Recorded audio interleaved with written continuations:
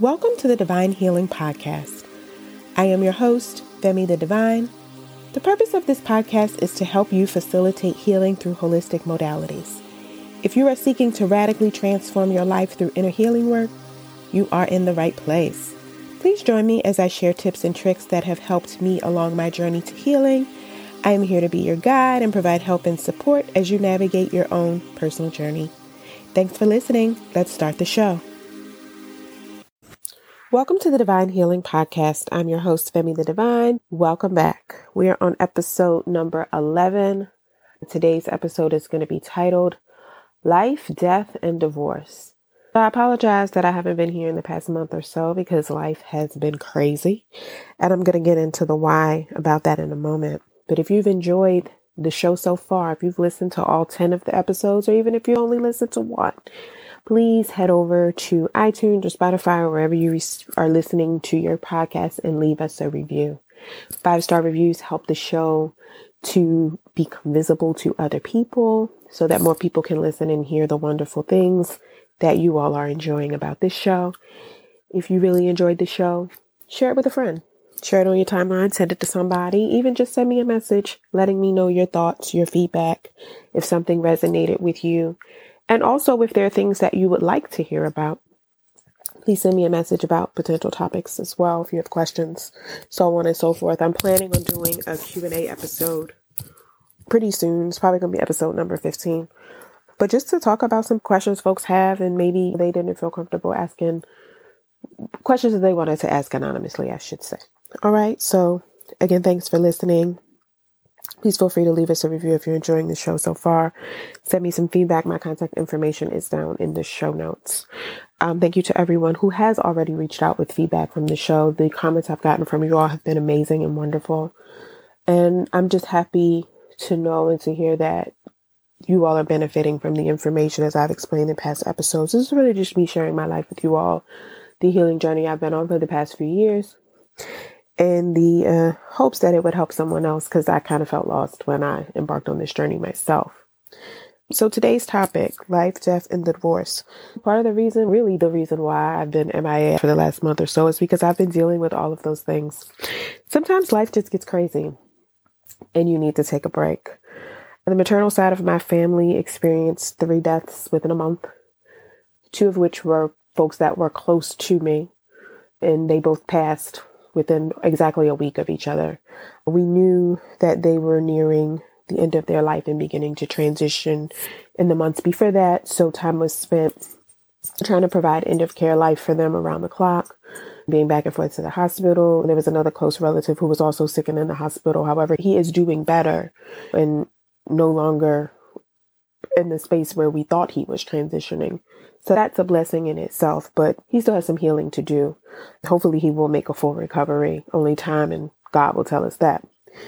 But in dealing with death and watching everyone around me and my family dealing with the deaths and the loss of these folks, all of which were elders in our family, the 2 that were particularly close to me, to my mom, to my immediate family, they were elders in our family. They lived long, prosperous lives up until they fell ill toward the end of their lives. But they were well-respected people.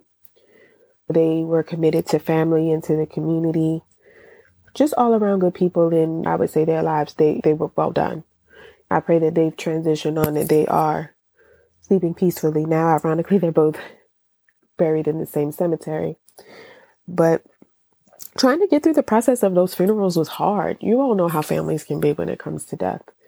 People act crazy. Everybody's dealing with their grief and unresolved trauma, maybe going through shoulda, coulda, woulda type of situations, dealing with money and trying to, pay for final expenses. And people get crazy about money, about what they believe belongs to them or doesn't belong to whoever else, or who's spending what and who's picking out what and who gets whose belongings. And there's all kind of stuff. Also realizing that everybody processes grief differently. And I watched that play out literally around me before my eyes over the span of a month and a half. I would have to give kudos to my mom for watching her navigate all of that and really be a pillar of strength for her family, as those 2 folks were very close to her. And she had a hand in physically caring for them in the day-to-day. And also doing all of it with poise and grace and class and integrity, no matter who was watching. Not to say that she wouldn't have, because she always exudes those things, but definitely taking a back seat and watching her do her thing and handle everything while still maintaining a very busy life of her own. So kudos goes out to her. I've spoken past episodes about being separated from my husband while my divorce was finalized last week, or was it the week before? I don't know. It's been about 2 weeks. Once that process got moving, it went very quickly. It took some time to get things filed and all that kind of stuff because COVID and courts were closed, that kind of thing. But once it moved, baby, it moved. Within 2 weeks, it was done. Grateful that it's over. Still processing my feelings around it. We have been separated for almost 2 years now, so it's not like it's a fresh wound. But after being in a relationship with someone for 12 years and being married for an extended period of time, it is bittersweet for a relationship to have been in my life that long to have ended. There have been some others that were not romantic, that were long-term relationships that have ended, and even friendships. The ending of a friendship can feel like a death or a divorce. But also realizing that situation needed to end, and I chose to end that relationship, and that it has been for the better. I'm not going to say that life has been rainbows and cherries since I made the decision to separate, or the time leading up to the separation, or even after the separation, where I pretty much found myself alone and trying to navigate life at 35 plus years old and feeling like I was starting all over. But every day I get up and I do the things that I need to do so that I can move forward, and I take it one day at a time. So I said all of that to say that life gets crazy for all of us. Even though we're walking this path and we're doing our healing and we are making the strides to be able to live our best life, that doesn't mean that we will not be faced with obstacles. That doesn't mean that there will not be inconveniences. That does not mean that we won't have struggles and we won't have challenges. But through this process, you will learn better ways to deal with adversity, obstacles, problems, issues, things that pop up. And when they do pop up, those things will go more smoothly. So I have a few tips for you all on how to cope when you're going through rough times. Self-care is very important. The first thing, take time out for yourself. If that means you need to take time off of work, I was out on bereavement leave from my job for most of March. I was in and out, working a half a day here, working a day there, out again, taking time off to do things that I needed to do, to help my mom with things, to help my family with things, take care of my own things. I had medical appointments and other things like that. If you can, and you can afford to, or you have leave or whatever your situation is, take time off if you need to. That's the first one. Now, don't take that time off and spend it doing things maybe you shouldn't be doing, but try to find positive ways to cope with whatever it is that you have going on. Second thing, rest when you need to. So you might got to take the time off so that you can get the rest, but rest when you need to. I know we live in a world where it's busy and we have to do a million things.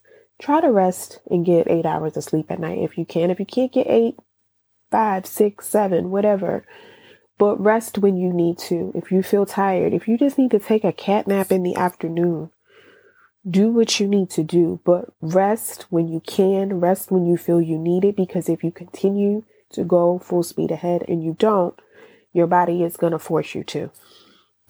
Third thing, pick and choose your battles. If you're going through a stressful time, especially if it's not just you and it's folks around you, it's your family, everything ain't worth a fight. Everything ain't worth getting all riled up. Everything ain't worth putting your energy into. If it's something that's not that important or doesn't have that much of an impact on you and you would prefer not to have it rile you up and get you off center, pick and choose your battle. Sometimes it's just not worth it. Next thing, do what you can. Again, we have all these obligations and commitments swirling around us, and there are going to be some things where we will not have control of the situation. There will be some things that do not require our input. There will be some things that you participating in is not going to directly impact your life. Do what you can. If you only have so many hours in a day, do what you can in those hours and then move the rest to the next day. Don't stress yourself out. Don't overwhelm yourself.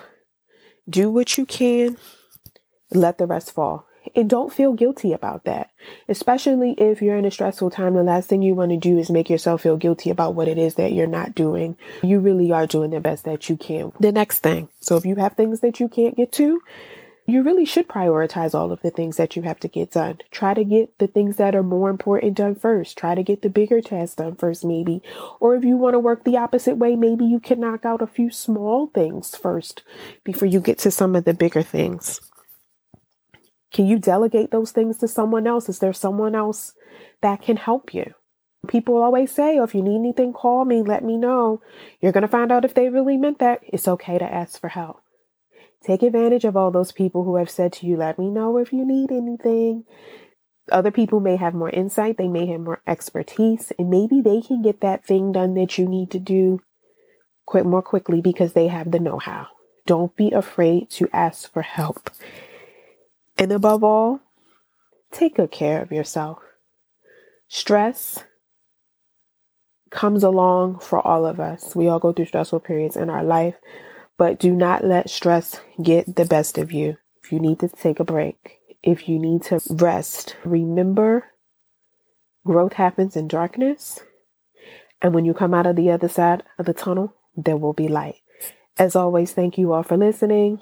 Don't forget to head over to iTunes, Spotify, or wherever else you receive your podcasts to leave a review if you are enjoying this show, this episode, or any other episode. And before I go, I want to leave you all with an affirmation. I affirm I will always take the very best care of myself. Thanks for listening. Bye-bye.